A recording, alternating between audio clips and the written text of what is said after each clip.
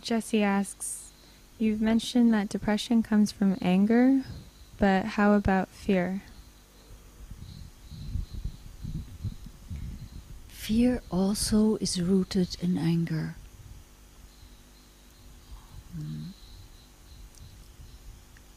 The I remember a discussion with a woman some time back, and she was in fear and in sadness, and we were talking about it, and I said,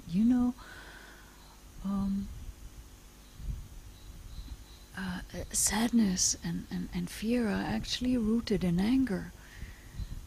And she said, "Oh, no, that's not possible." I, I just like no, I bursted out laughing. I said, "Well, look at your reaction now. It is rooted in anger there." And then she wanted to tell me that anger. Well, anyway, what she wanted, it doesn't matter so much what she wanted to explain to me.